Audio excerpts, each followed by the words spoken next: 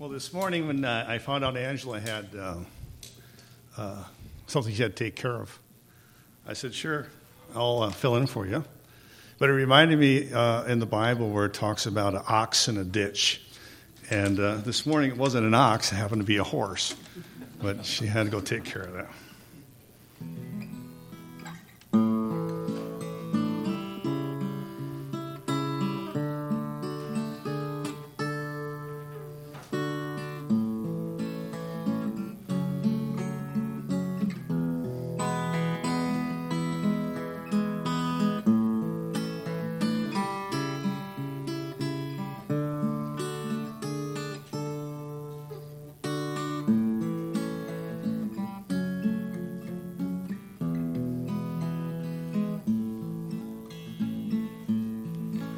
Sweet hour of prayer, sweet hour of prayer, that calls me from a world of care and bids me at my Father's throne make all my wants and wishes known.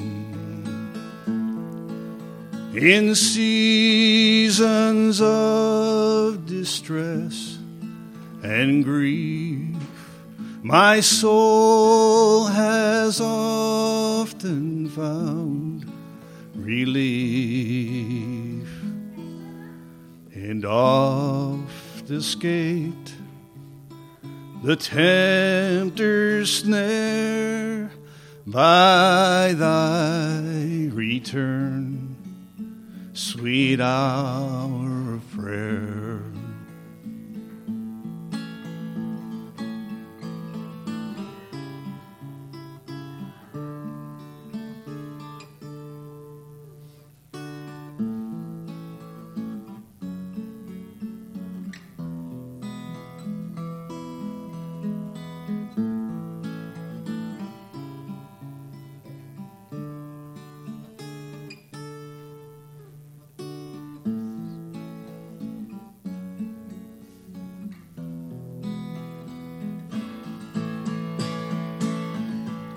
In my immortal flesh, I'll rise to seize the everlasting prize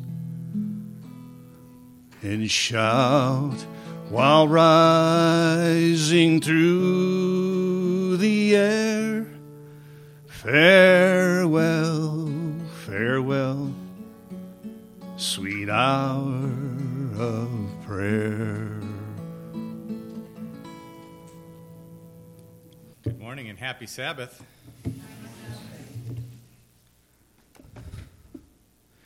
Before I begin, I'd like to have one more word of prayer, not one last. We'll say it that way. Bow your heads with me.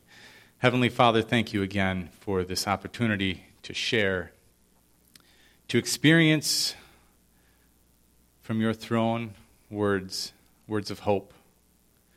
I pray that you would empty me now of myself so I can be filled with you, and I ask that you would bless us all. Rebuke Satan's power to distract us, and just be here in our midst. We pray in Jesus' name. Amen.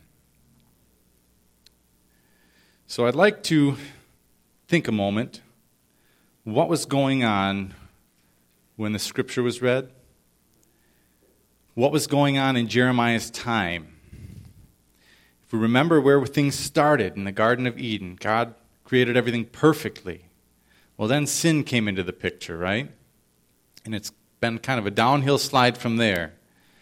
Time after time, God had repeatedly tried to reach out to his people and call them back to him, right? And that's exactly what was happening here in Jeremiah. He's posing a question. Is there no balm in Gilead? Is there no physician there? God's people had drifted far away from him. And to use Ellen White's words from Prophets and Kings, she called this particular time in history a time of unparalleled apostasy.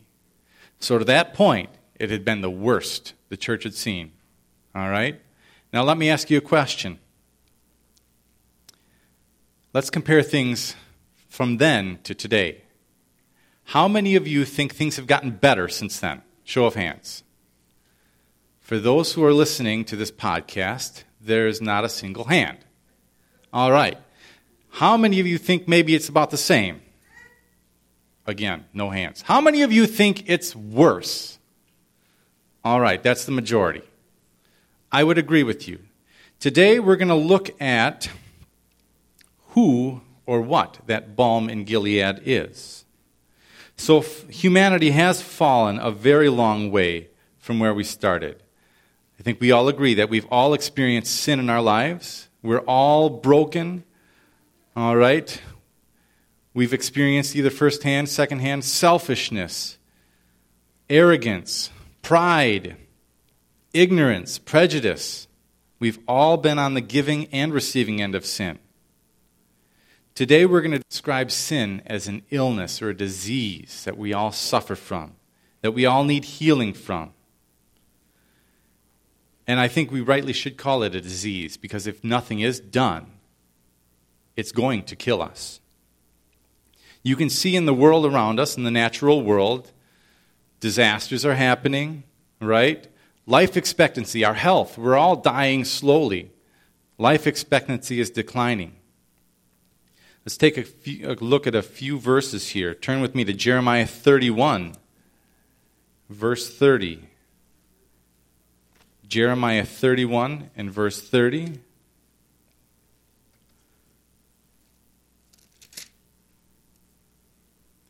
And it says, "But every one shall die for his own iniquity. Every man who eats the sour grapes, his teeth shall be set on edge." All right, so we had earlier in the chapter question, isn't there a physician here that we know of? We know that if we don't seek that physician, we will die. Or the well-known verse in Romans chapter 6.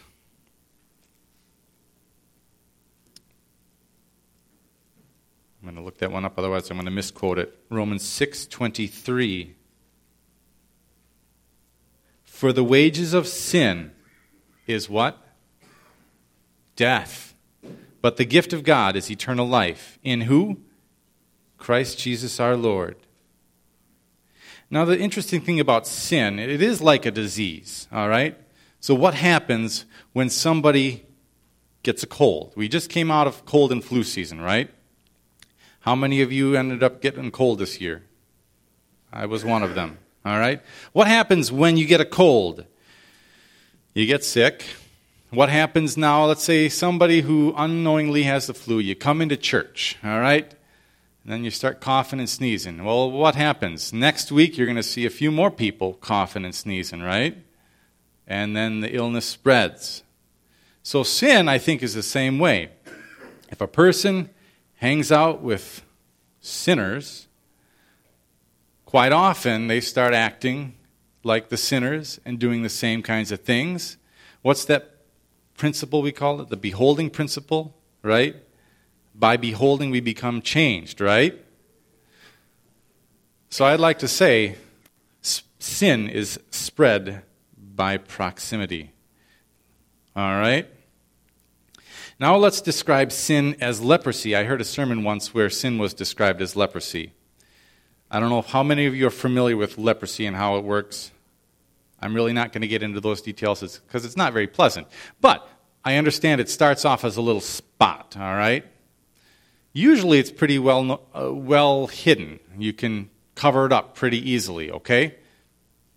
Same with sin. At first, you might have something maybe you're struggling with, some small thing, all right? You can pretty easily cover it up or ignore it, all right? But as leprosy continues to spread, the disease gets bigger, the symptoms start showing a little more, then it might not be so easily concealed. Let's say you had maybe a spot on your shoulder and maybe it'll start to grow up your neck, so maybe you got to pull your collar up a little bit to hide it, okay? Eventually, leprosy is going to overcome you to the point where you're going to be disfigured permanently.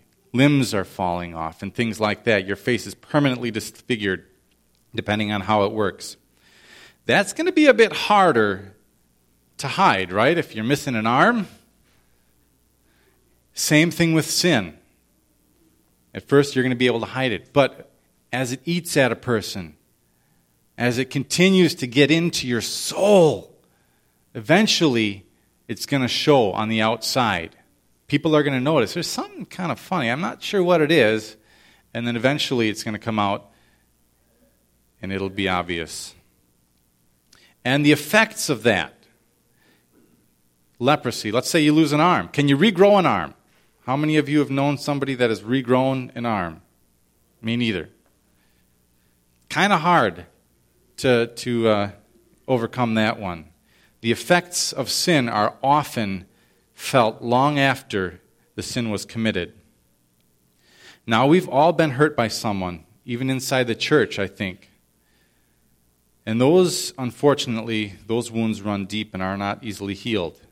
Whatever the case is, whatever the sin is that we've dealt with and struggled with, there is a balm in Gilead. The question was asked in Jeremiah 8. Is there no balm in Gilead? Is there no physician here? That question is kind of a rhetorical question, implying that yes, there is a balm in Gilead. Yes, there is a physician. So then he asks the next question. Why is there no healing? You have the medicine, you have the doctor, why aren't we getting fixed? And we often struggle with the same concept, I think. So let's talk about a balm. What is a balm? The definition I found for a balm is a fragrant oil or preparation used to heal or soothe the skin. Now, I did a little research on Gilead. Gilead was an area east of Jordan known for its medicinal herbs. And I don't remember the specific one that they really were prominent in making. There was a tree or a root of a tree that was found over there and primarily in that area that they used in many different medicines and herbs. But it was well known that if you needed something, Gilead's where you're going to find it. Now, let's look at some text about healing our sin-sick soul. Turn with me to Psalms 147, the 147th Psalm, starting in 1. The first 5 verses we'll read. Psalm 147, verses 1 to 5. I love this. Praise the Lord, for it is good to sing praises to our God, for it is pleasant and praise is beautiful. The Lord builds up Jerusalem. He gathers together the outcasts of Israel. Now catch this. He heals the brokenhearted and binds up their wounds. He counts the number of stars. He calls them all by name. Great is our Lord and mighty in power. His understanding is infinite. Did you catch that in verse 3? Who heals the brokenhearted? Jesus. And he binds up their wounds. Turn with me over to Psalm 103. Again, the first 5 verses. Psalm 103. Bless the Lord, O my soul, and all that is within me, bless his holy name. Bless the Lord, O my soul, and forget not all his benefits, who forgives all your iniquities, who heals all your diseases, who redeems your life from destruction, who crowns you with loving kindness and tender mercies, who satisfies your mouth with good things, so that your youth is renewed like the eagles. Are we getting a sense of what we're going with here, where I'm going with this? Turn with me over to 2 Chronicles chapter 7, verse 14.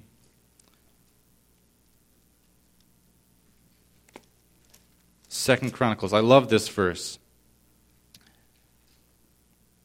if my people who are called by my name will humble themselves and pray and seek my face and turn from their wicked ways, then I will do what? Hear from heaven and what? Forgive their sin and what? Heal. I will hear, I will forgive, and I will heal. Amazing promises, right? Amen. Yes, there is a balm in Gilead, Jesus. But why is there no healing? I'm going to use an illustration. For those of you who don't know, I am a respiratory therapist, and I work up at Marshfield Medical Center. I've been doing that for 9 years. Healthcare is expensive, right? How many would agree with that? All right. So I've come across in my experience quite a few patients that put off going into the doctor because it's expensive. I've had many patients who don't get their medications because it's too expensive, all right? I'm sure we probably have all dealt with this to some form or another, right? Healthcare is expensive. How many of you have heard of the medication called Primatene Mist? Anybody? All right. So in our respiratory care profession, we've dealt with this medication for a while. I don't know when it came out on the market.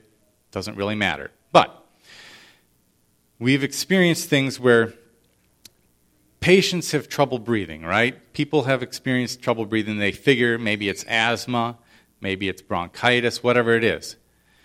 Primatene Mist does not need a prescription in order to buy it. You can go down to Walgreens right now. Well, not right now, but tomorrow you can go down to Walgreens and pick up a vial of Primatene Mist. It is an inhaler, all right?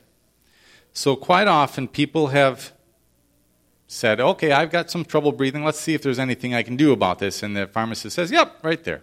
Primatene Mist. That'll help you. The only problem is Primatene Mist is almost entirely made of epinephrine. All right? It's kind of similar class of medication as albuterol, pretty well known, helps with your breathing. The only thing is epinephrine can boost your heart rate and blood pressure and things like that. So if we're not taking this cautiously or carefully or under medical direction, we might run into problems. All right? Often what happens, though, is people go in, get this Primatene Mist, and take it and say, okay, we'll do this for a while. Life is good. All right? I take a couple of puffs. I'm feeling better. Life is good. Well, a couple hours later, guess what? Oh, I'm still feeling like I have a hard time breathing. Get out the Primatene Mist, take it a couple more times, get a little more relief. People aren't going in to see the doctor. They could have some serious life-threatening condition. Could be pneumonia, could be lung cancer even. I mean, there's all kinds of things that could be affecting your breathing. It could be something not related to your lungs. It could be your heart. You know, there's a lot of different things that cause trouble breathing, okay? For the record, I'm not trying to give any medical advice from the pulpit. Just saying. All right? And I have no issues with the medication Primatene Mist, for the record. What I do have a problem with is patients trying to take the stuff and self-medicating without going in and finding the real cause. All right? Because it could be something that they're not even expecting. And with proper medical treatment, they could get the right diagnosis and get the right treatment, and then they'd be doing a whole lot better. Does that make sense? Now, when it comes to sin, healthcare is expensive. All right? How many times we have our sin that we do over and over, and fortunately it's a hard habit to kick, whatever it is, all right? But we like doing it, whatever it is, all right? To be cured from this, we have to give it up. So it's expensive. We don't like to give up things that we like. Now, when it comes to the Primatene Mist illustration, sometimes do we do our own self-medicating? All right? Finding something else that's going to maybe be a quick relief for the symptoms of sin. We may try to drown it out with something. Food, alcohol, entertainment, whatever the case is. We take on something that's going to try to drown it out. Does that make sense? Sometimes we know we have this issue we've been dealing with for some time, but we're just going to ignore it, all right? We're going to pretend like it's not there. But quite often, like I've seen, patients wait until it's almost too late. By the time they come into the emergency room, they're almost on death's door. How many times do we do that? We hold on to our sin until we just can't take it anymore, and it's a crisis. All right? Why not just give it to him freely? Sometimes we busy ourselves doing the Lord's work to try to drown out the pain and the things that are going on in our lives. Maybe we hold grudges and to justify and gossip, to justify the feelings for the pain that person caused us. You know, quite often with self-medicating, though, we only focus on symptom management. We don't go to the root of the problem. We don't get the medicine that's truly going to cure us. You know, the Bible tells us that we're unable to fix ourselves, to figure everything out, and to earn salvation. Turn with me to Romans chapter 3, verse 10.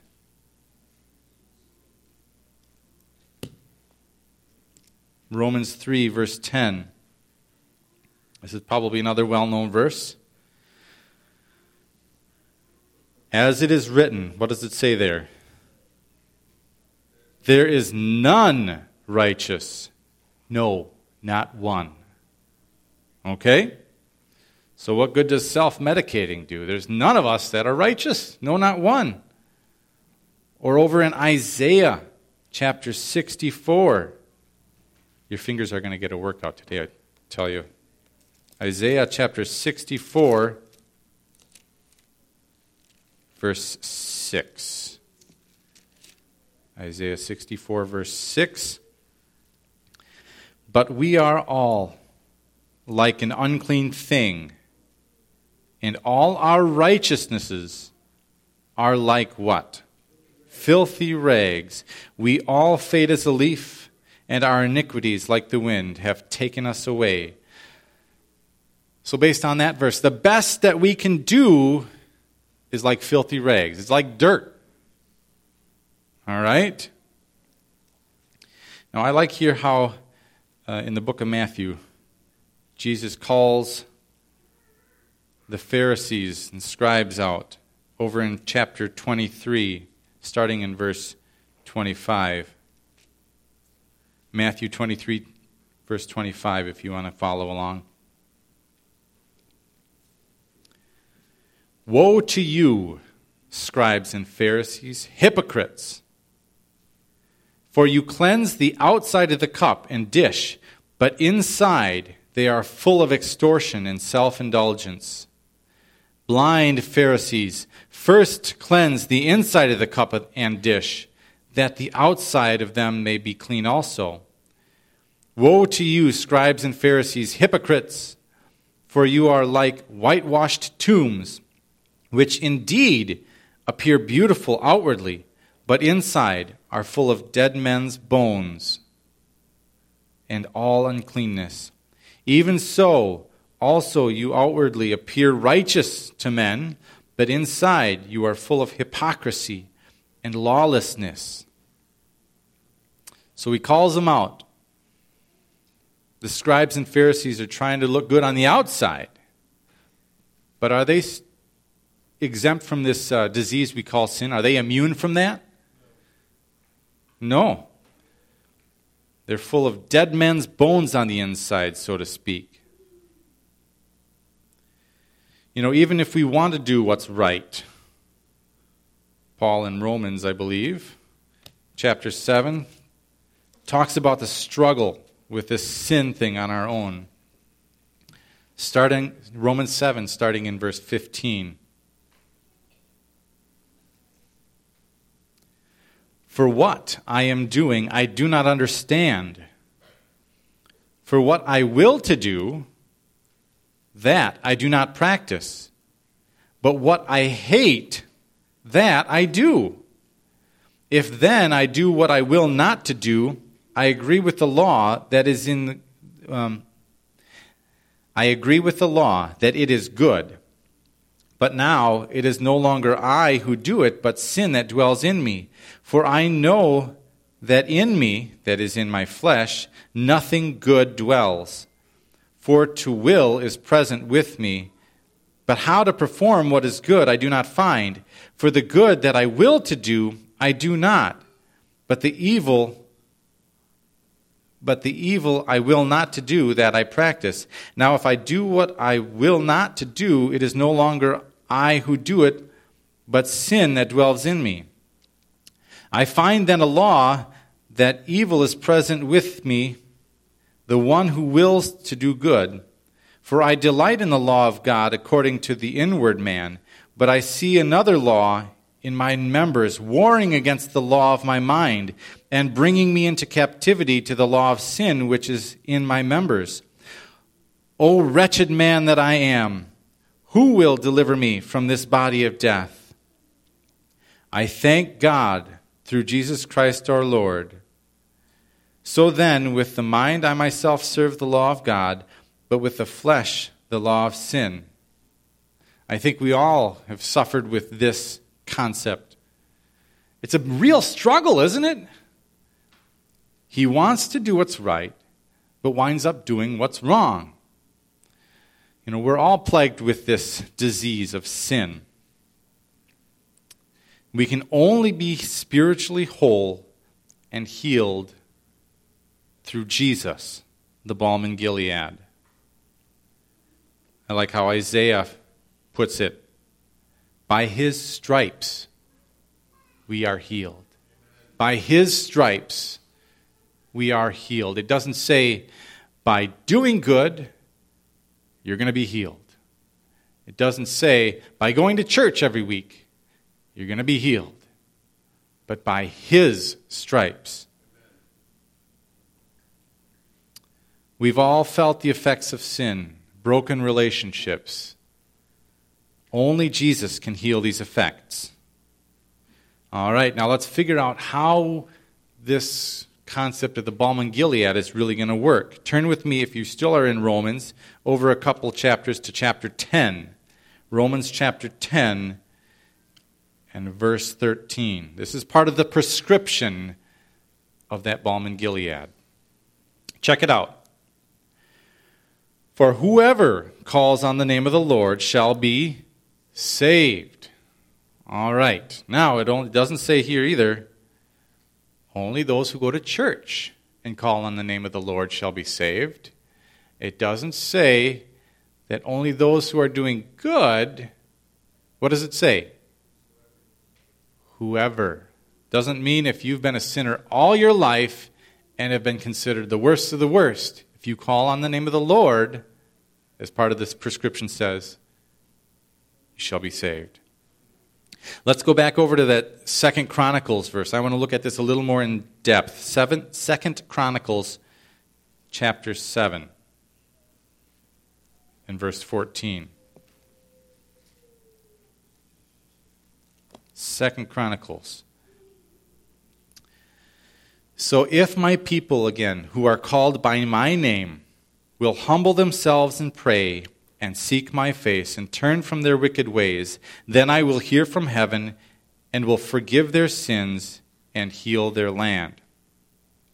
Now there's a conditional if in that verse, correct? It says right there, if my people who are called by my name, what is it asking you to do? Humble yourselves, pray, seek my face, and turn from your wicked ways. Then I will hear from heaven, and I will forgive, heal. I will forgive, hear, and heal. All right? So now let me ask you something.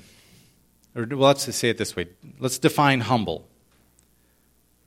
Having or showing a modest estimate of one's own importance. Are grudges being humble? When you hold a grudge, who are you more worried about? Yourself. It's not being humble.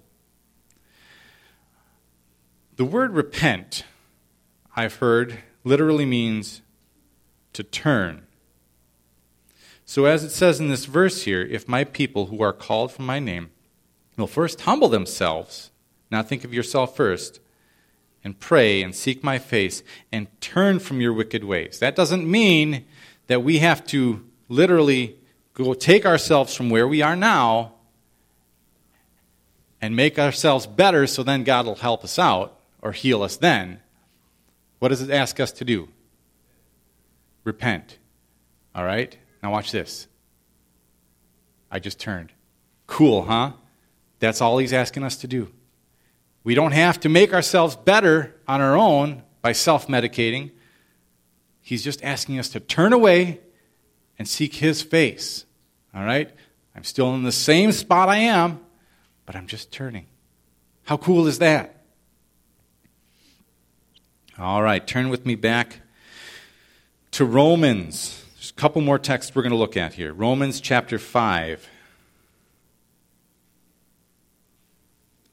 and verse 21. Romans chapter 5 and 21. So that as sin reigned in death, even so grace might reign through righteousness to eternal life through Jesus Christ our Lord. Grace, I love that word, grace. Or in Ephesians, you can look this up if you want, chapter 2, verse 8. For by grace you have been saved through faith. All right, faith to me speaks of relationship. Can we have faith without really trying to get to know God? All right, how do we develop this relationship? Now, let's hear some answers here. Talk to me. How do we get to know God? Spend time with him? Spend time with him doing what? A couple things I can think of. Studying his word, praying. Those are the ones I really wanted. All right, we have this awesome thing called the Bible. And in my closing thoughts, I'm going to share something that Ellen White says about that. But I would suggest that spending time with God in prayer and reading the Bible are going to be a huge benefit and a huge part to this prescription of being healed from sin.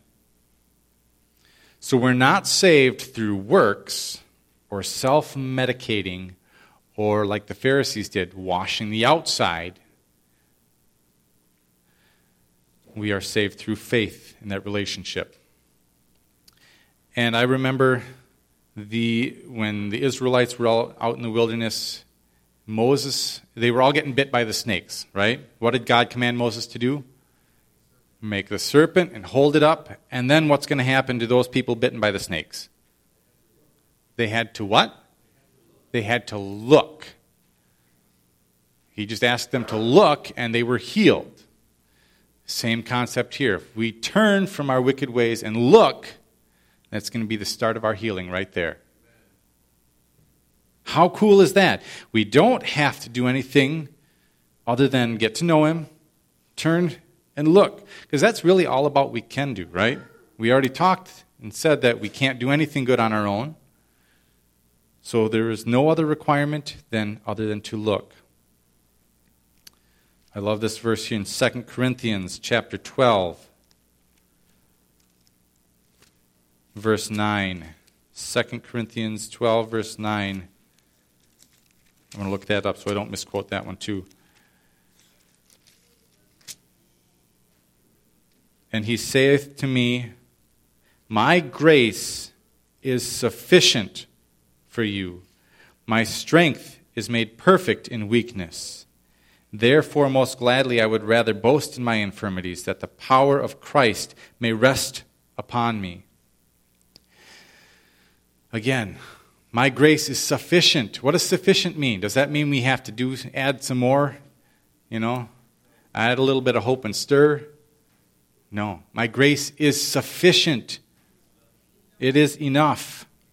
So based on these last couple of verses that we've read here, the prescription, things we can or need to do. Call on the name of the Lord.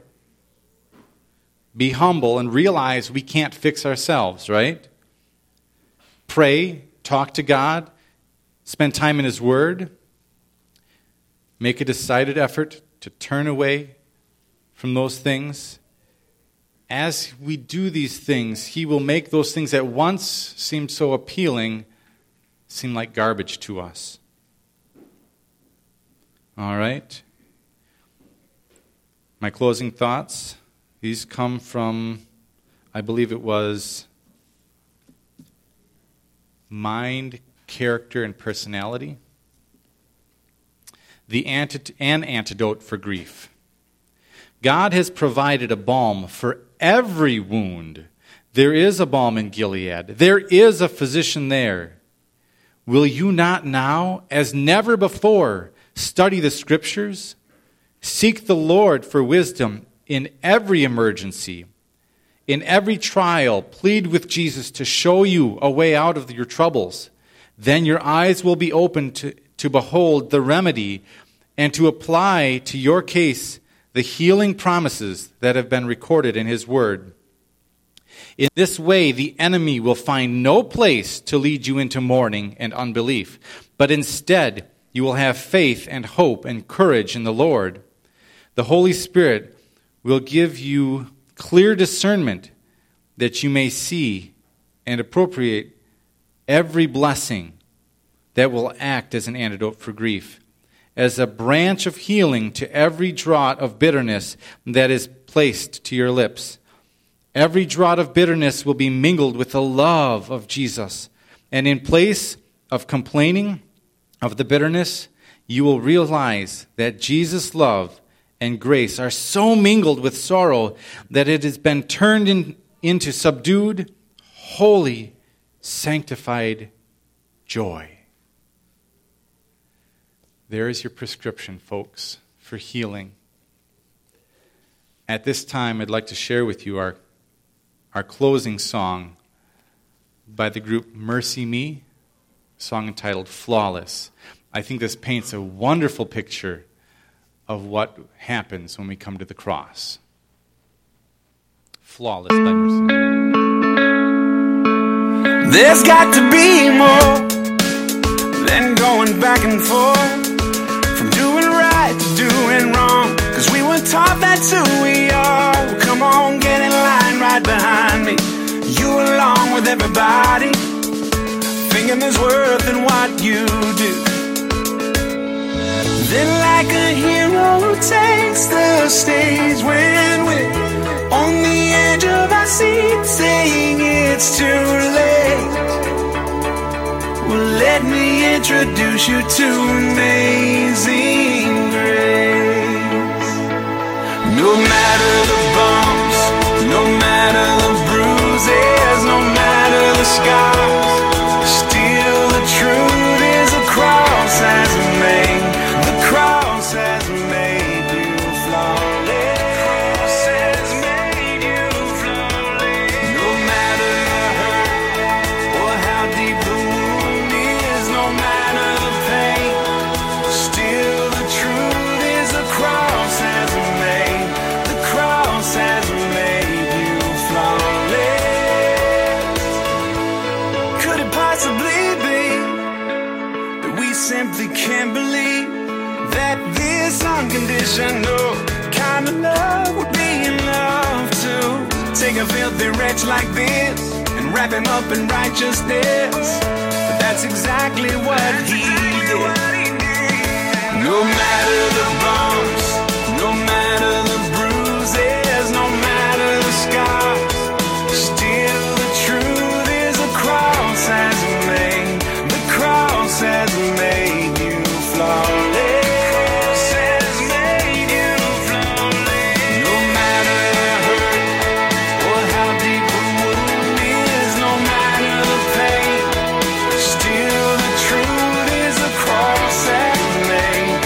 Cross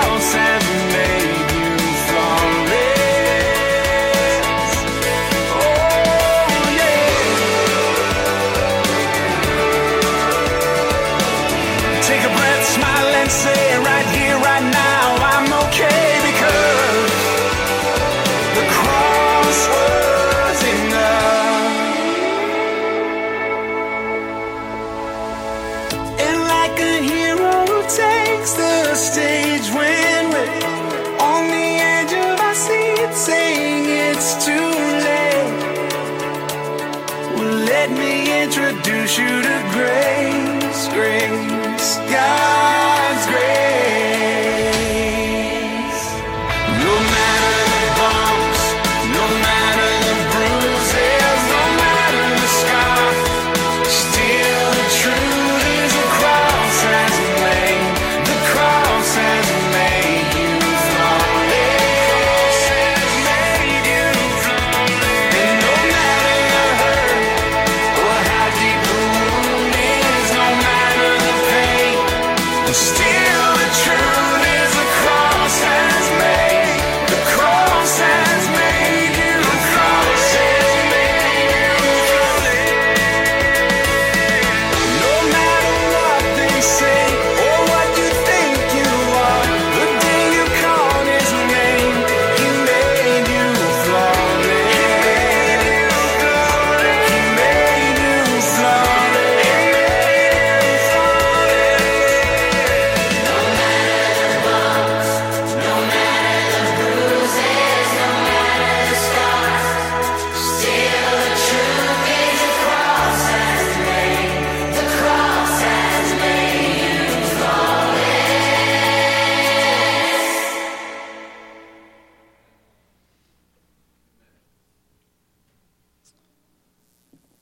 Will you bow your heads with me?